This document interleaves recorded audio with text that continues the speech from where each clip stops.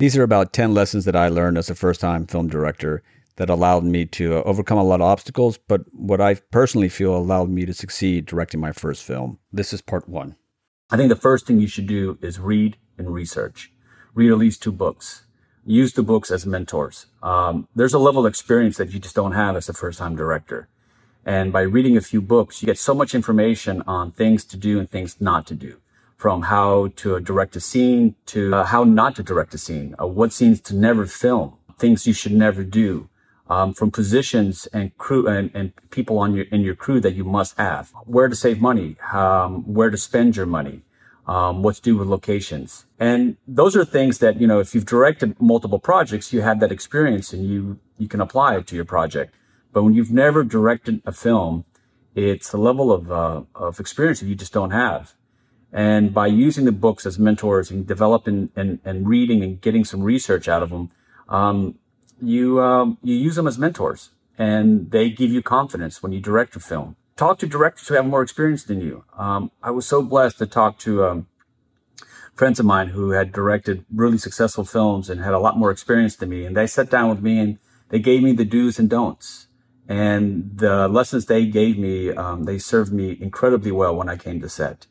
And they made me feel like an experienced director because I was able to steal some of their experiences and use them as a way to build myself as a new director, to develop my own voice as a director. And you'll feel so much more confident when you come to set, knowing that at least you kind of have a guidepost and a roadmap of things to do and things not to do. Read and research. I think the next most important thing you need to do as a first-time director is storyboard your film. Storyboarding and knowing how to stage your actors is probably your homework as a director.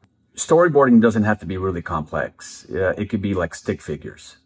And that's what I did. I mean, I drew out stick figures of my film. And then I hired somebody off of Fiverr to a storyboard artist to render them really nicely for me. And you don't have to do that. I did that because I'm a little OCD and I wanted to give something really professional to my DP and the rest of my team. But, the most important thing is for you to have an idea of what each shot needs to be. When you write a story, you don't really see it frame by frame. You kind of see it as this polished movie in your head. But in actuality, when you're shooting it frame by frame, take by take, scene by scene. It builds the film in your head.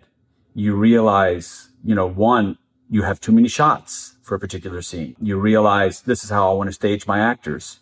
This is where I want to move my actors.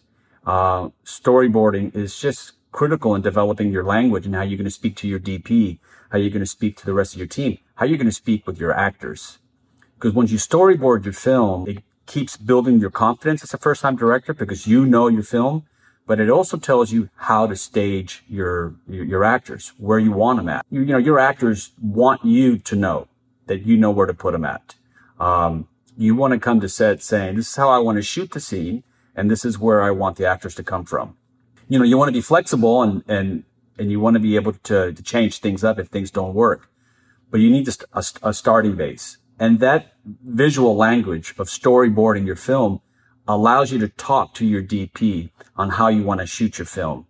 And he can use his expertise and give you suggestions on camera lenses, on dolly shots, on simplifying a shot.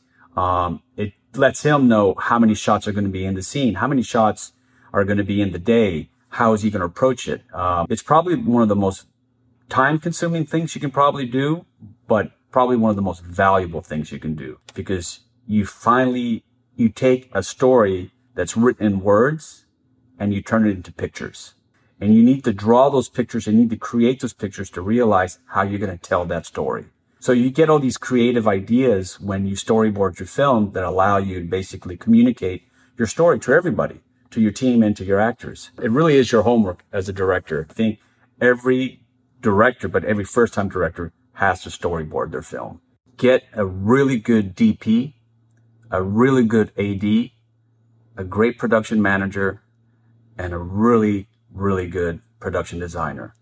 Your DP is worth his weight in gold.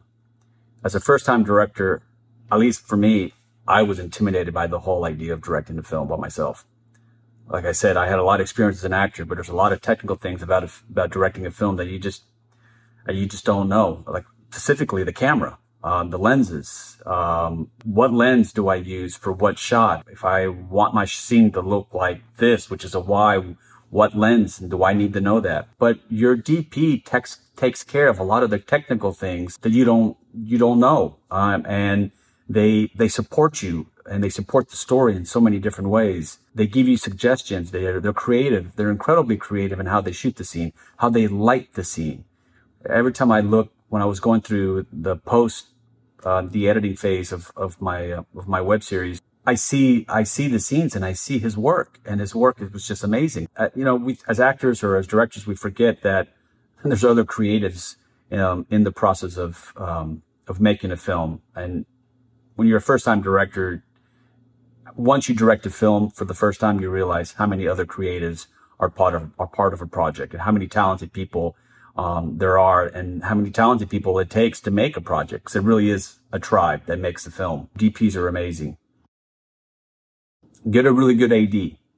A good AD is the taskmaster of your film, and they take care of all the logistics that you can't focus on.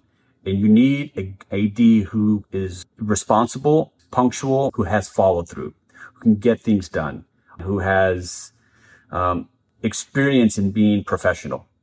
Obviously your budget is going to be limited as a first time project and a first time director, but there are people out there who are professional and who want to be ADs and who can do the job.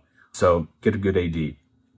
Get a really good production manager. Kind of like an AD, they're going to support you in many other ways that you need to be supported, making sure that catering is being handled. And you think, oh, well, I'm just going to, give everybody a bunch of granola bars. You do that for about 3 days, and by the 4th day, you're going to have mutiny on your set.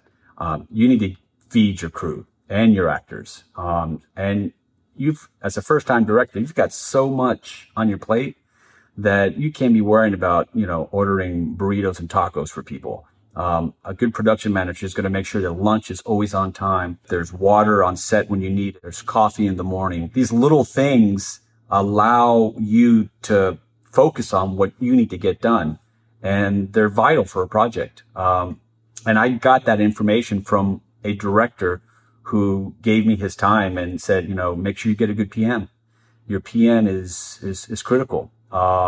Make sure that they know what they're doing, because if you get a bad PM, it could be really difficult for your project. And then get a good production designer. A good production designer is going to take a little bit of money and just make it look like a lot of money. And they're out there. And we had a production designer that made our set for Landing Home look like just this full studio Hollywood production.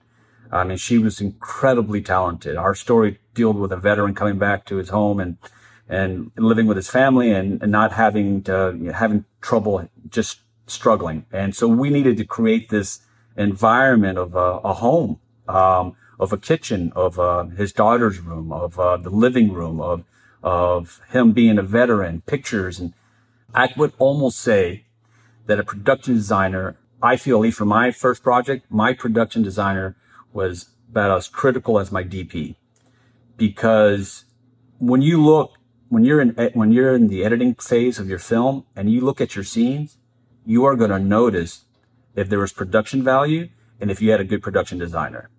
If you look at a scene and you're like, wow, that scene looks great, and you like the way the props are, and you like the way the books were stacked and the way the picture was hanged and the way there was a plant there, that's all production design. Once you get a good production designer on your film, you will never look at a prop in a movie the same way again. You know that when you watch your TV show and you watch a film, that coffee cup that happens to be on a desk was put there for a very specific reason. So get a good production designer. They're incredibly valuable.